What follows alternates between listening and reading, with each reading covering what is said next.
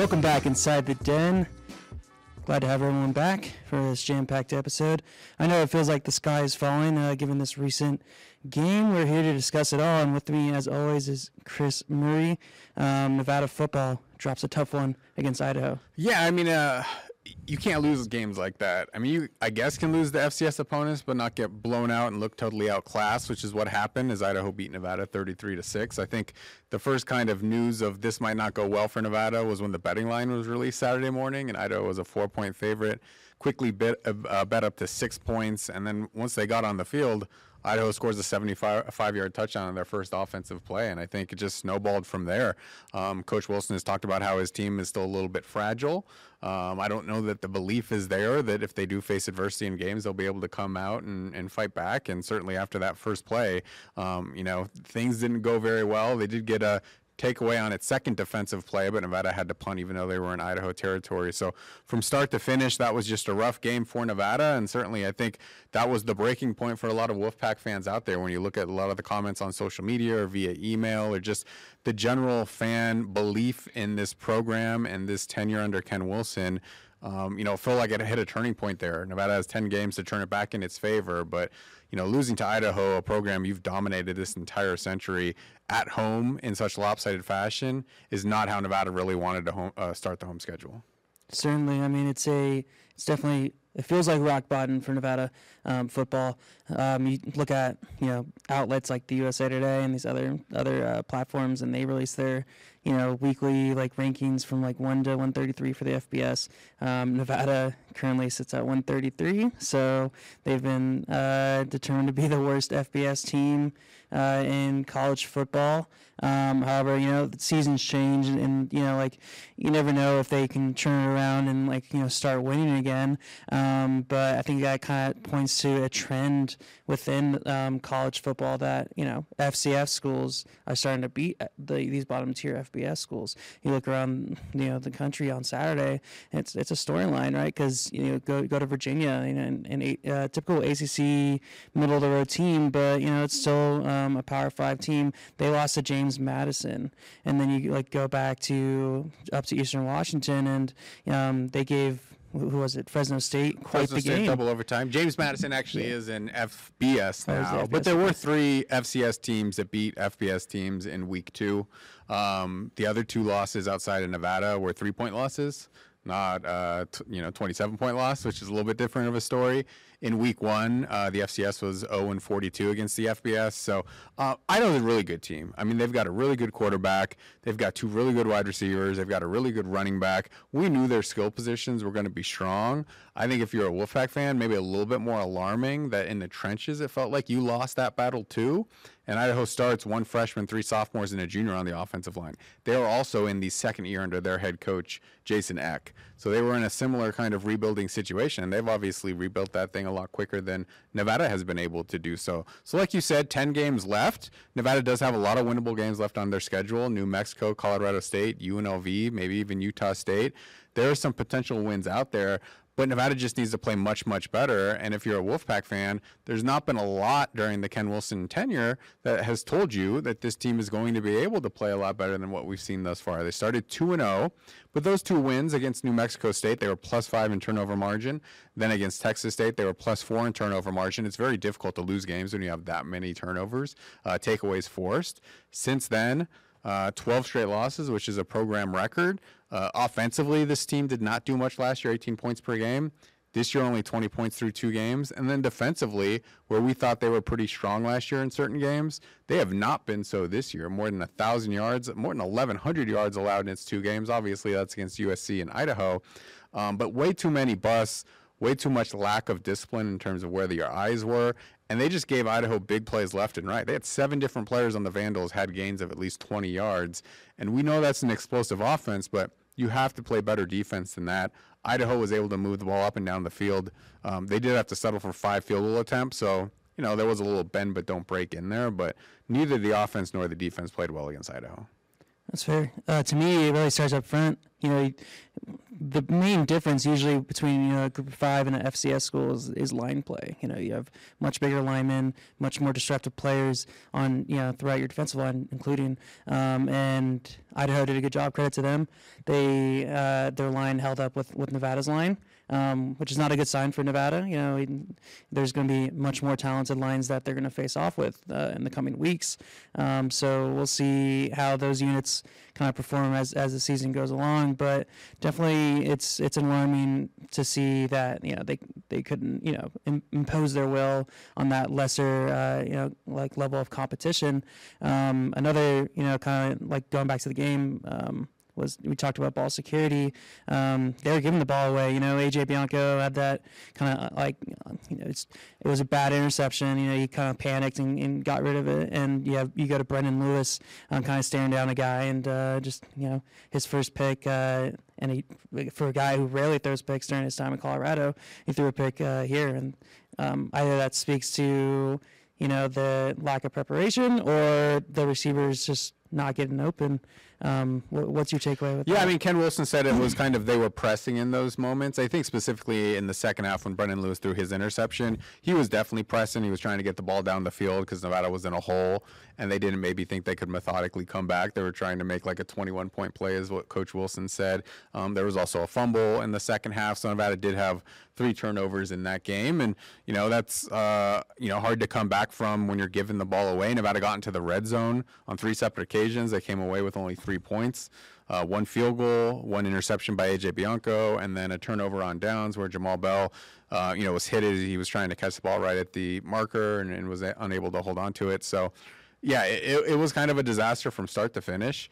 I thought Nevada did a really good job of getting a pretty solid crowd out there, almost 20,000 fans. That's the most at Mackey Stadium in the last 2 years under Coach Wilson. And unfortunately, they didn't give anything for their fans to really grab onto. I mean, we said on this podcast last week, I thought this was a must-win game for Nevada in terms of giving their fan base something to believe in, something to buy into, something to be excited for the remainder of the season. Because if you do lose, you've got back-to-back losses to FCS programs. You got 12 straight losses overall. You're getting, a defeat against a team that we said you have absolutely dominated. Nevada had won 7 straight over Idaho by an average of around 30 points per game, none of them within 16 points per game. So it is rock bottom. I mean, this is the lowest the program has been since it joined the FBS in 1992. So where does the positivity come from? At his press conference yesterday, Ken Wilson said he's a positive guy. He knew there would be some difficulties when he accepted this job. That's one of the reasons he did accept this job.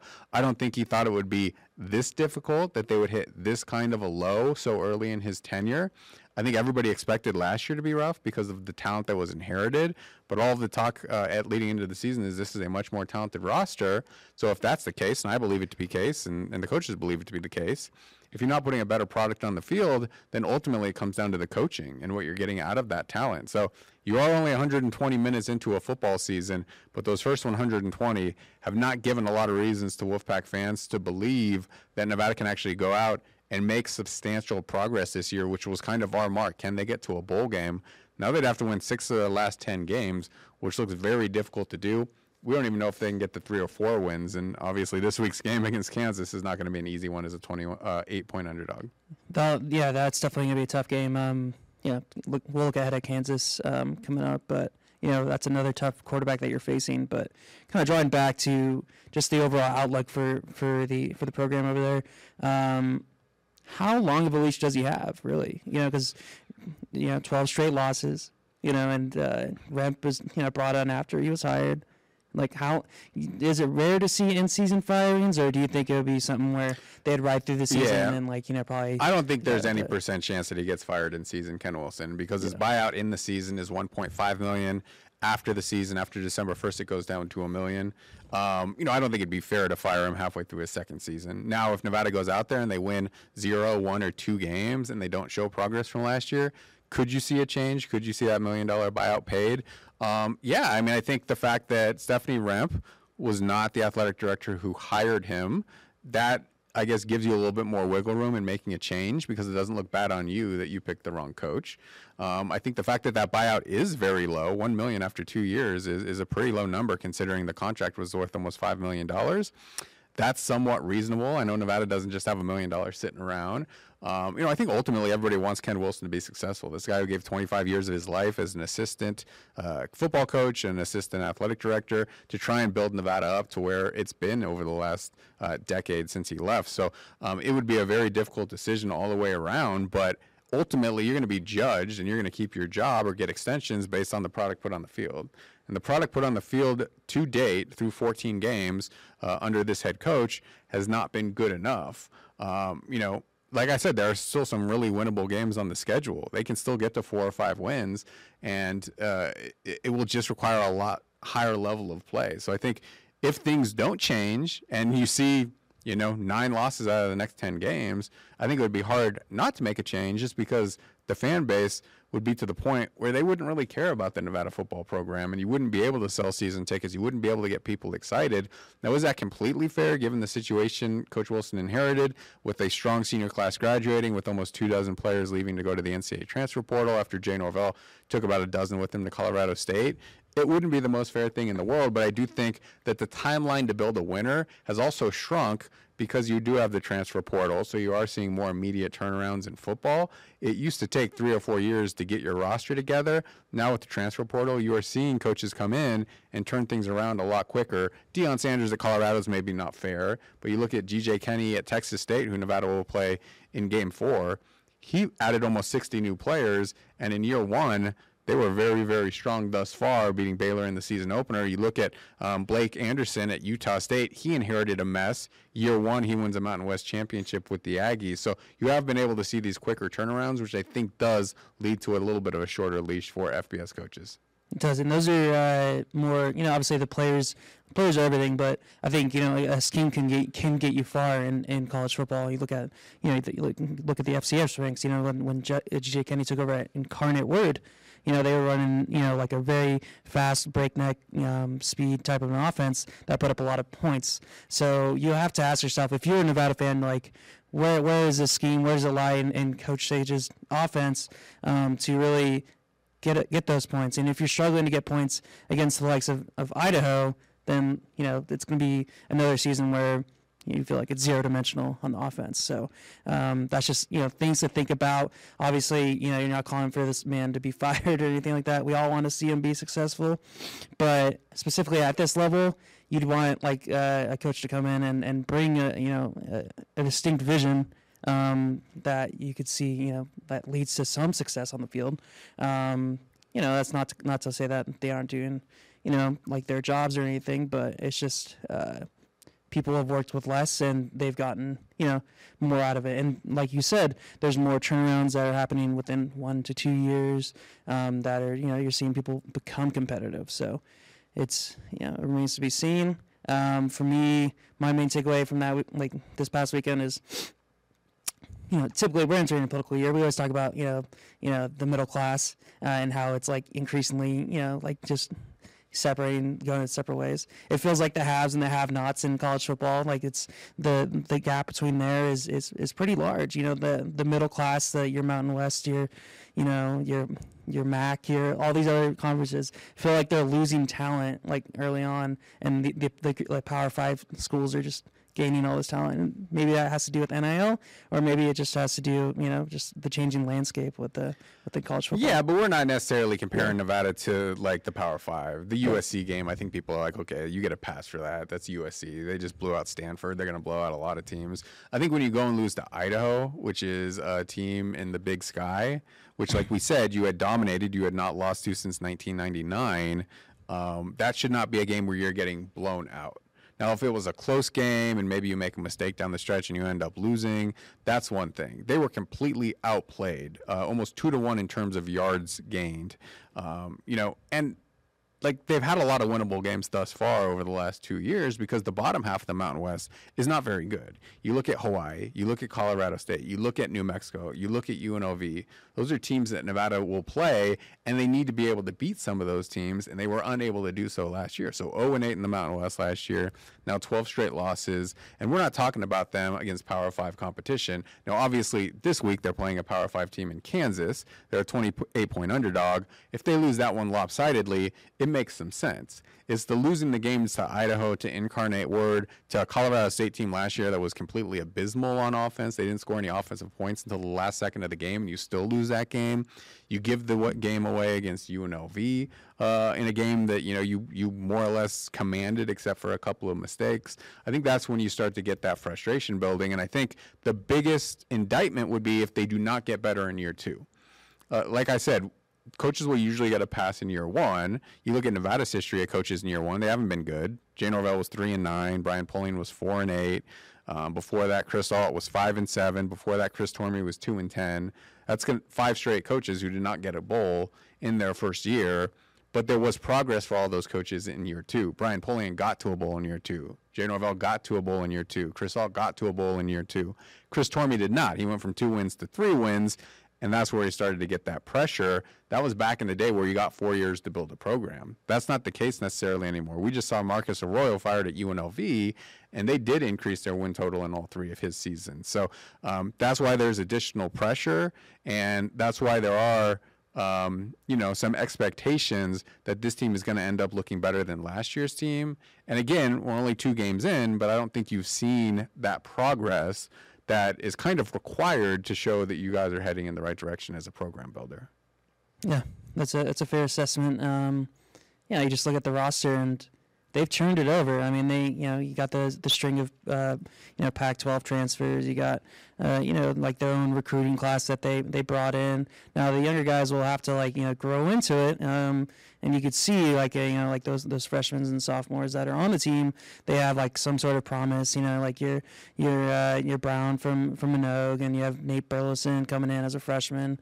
But it's just like for any reason they can't get their upperclassmen to just produce. I mean, obviously the first game aside, the quarterbacks looked really good, and then they come down to earth against an FCS opponent. So we'll see how they perform against the likes of teams that they're supposed to compete with. But going forward this Saturday, they have a matchup against Kansas, who just came off a physical game, but a good beatdown on Illinois, who is a talented team. I think they were a bowl team last year. They had a pretty good squad. Is that Coach Beamer?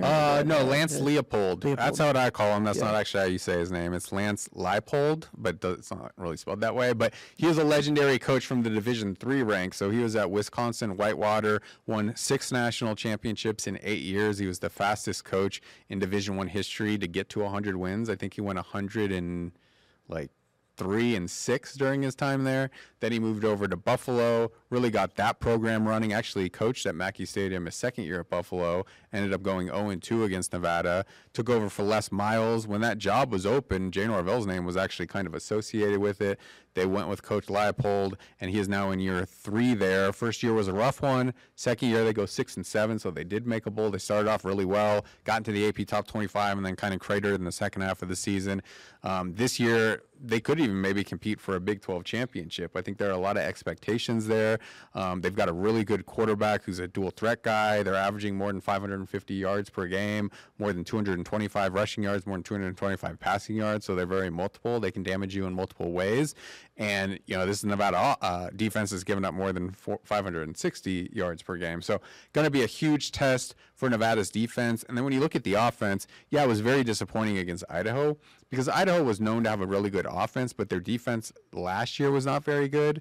So I think the thought was, okay, it's going to be a high-scoring game on both sides. It only ended up being a high-scoring game on one side. So I think your offensive coordinator, Derek Sage, he certainly is feeling some pressure to get this group going.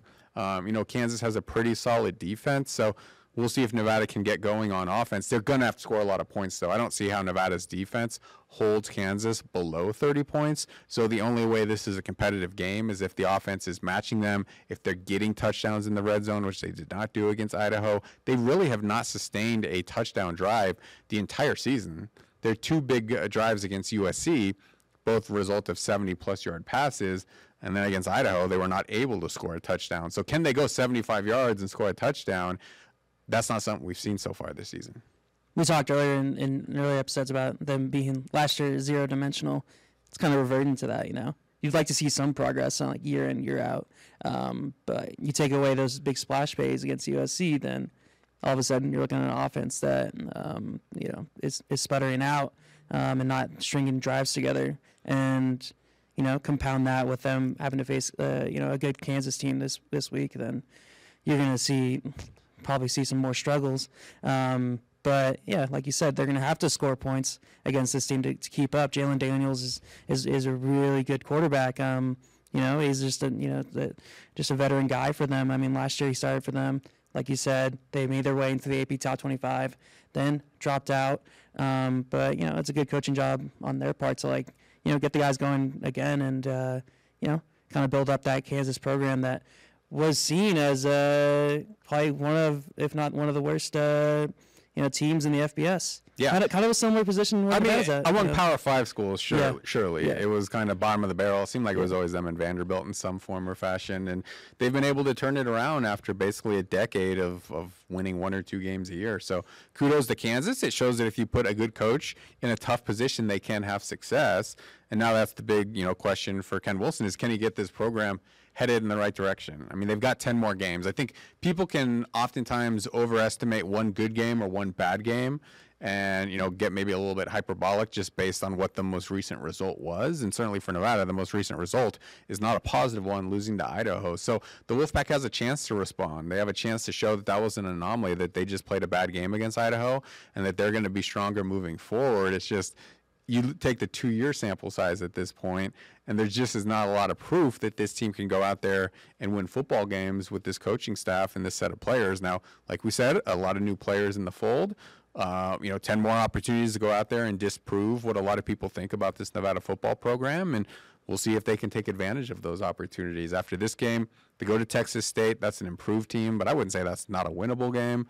Then home at Fresno State, a Fresno State team that, like you said, just struggled to beat an FCS Eastern Washington. And then after that, home against UNLV, a team that's not one of the better ones in the Mountain West. So there are some opportunities. It's just kind of hard to see wins or believe that you're going to have wins based on what we've seen from this team over the first 14 games under Coach Wilson. And we certainly could be wrong. It's there's times in college football when teams just start to click. And you hope that for Ken Wilson's sake and for Nevada football's sake that everything just starts to click and what they've been preaching works, and there's just a unifying kind of effort there that they can string out good effort on all 3 phases. I think if you look at it, the only real performing special teams, you look at special teams and they're really the only ones that haven't been just tripping over their feet. So the defense needs to it should have been the strong point coming in. So far look, it's a small sample size, and USC definitely inflates it. But you look at it, it's around 49 points a game allowed. We were talking about them needing to allow 26 points a game to really be competitive. So they got their work cut out for them. Again, USC doesn't inflate that, but you'd like to see them string out an effort that all 3 phases of the game are just working together. Yeah, I mean, you go back to last year, I think the game where Nevada played the best during this 12-game losing streak was at San Jose State. They were 24-point underdogs, and they really had that game in hand for a lot of the contest. They ended up losing by 7. Tyson Williams, unfortunately for himself, dropped the interception that could have, kind of helped seal the game. So there was that one spike where they kind of played above the level everyone was expecting. And I don't think anybody is saying, this is what's going to happen in the future. All I'm giving analysis is this is what we've seen thus far. And what we've seen thus far is not a team that's, like you said, gelled, that's played well in all 3 phases together, that's been able to go against better competition. And even against the lighter competition, they've just struggled to close out games and to make winning plays when winning plays needed to be made. You look at Colorado State, you look at UNLV last year, you look at San Jose State last year. Now, there were some games where they were just straight up blown out because the competition talent level was so much higher, last year against Air Force, Boise State, Fresno State. Those are more well-established programs, but not even be able to get wins against the lower level programs, I think is made this team, in Coach Wilson's words, a little bit fragile in certain situations and a little bit slow to react to adversity when it happens in games.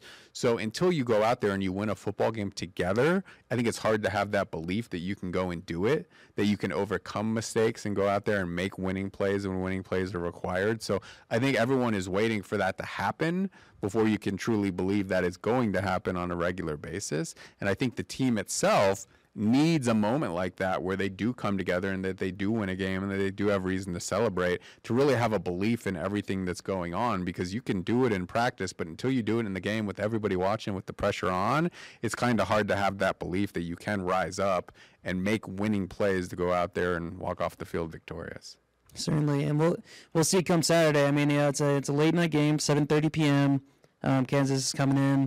They're going to stay an extra night in Reno to kind of like, combat any travel fatigue that they're already facing. complaining about they're that, complaining. right? I'm like, hey, enjoy it, man. You're going to stay in the circus, enjoy it. So are they staying at the circus? Do you know that? We'll have to go check. The reason that they're complaining, though, is because they're staying overnight on Sunday. That is actually considered a non-off day, and their off day traditionally is Sunday. So they're not going to be able to practice Monday for their next game. So they're going to fly back Sunday, and they're going to have to practice as soon as they land. So the NCAA has a bunch of dumb rules, but there's a limited amount of practice time you're allowed in a week, and that Sunday will now count as one of their practice days, even though the plan was basically just to sleep here, because the game's probably not going to get over until like 11 o'clock, and they probably wouldn't get out of here until 1 o'clock. So if they flew back with the time change, probably wouldn't get home until like 7 a.m. So Lance Leopold, who did bring his Buffalo team here, which is an even further travel, did voice some displeasure with the NCAA. I know Kansas is going to be down 2 key players on defense in the first half because they were ejected for targeting in the second half of that Illinois game. So maybe those things, help Nevada's favor. But the Wolfpack is certainly going to have to rise up. And you don't want to say, hey, if you keep it within single digits, it's a win for Nevada. But I do feel like it's kind of that game. Now, a win would be huge in telling the fan base, like, hey, you've got us wrong. We can actually go out there and win games. But Nevada's never won a game since 2000, the latest numbers I have, where it's a 20-plus point underdog. They're now 0-31 in those situations. So it would take pretty much a miracle victory to go out there and win. The biggest underdog spread Nevada's ever been in a game it's won outright, 17 points at Washington in 2003, and then at San Diego State in 2019. So it would definitely be a historic effort.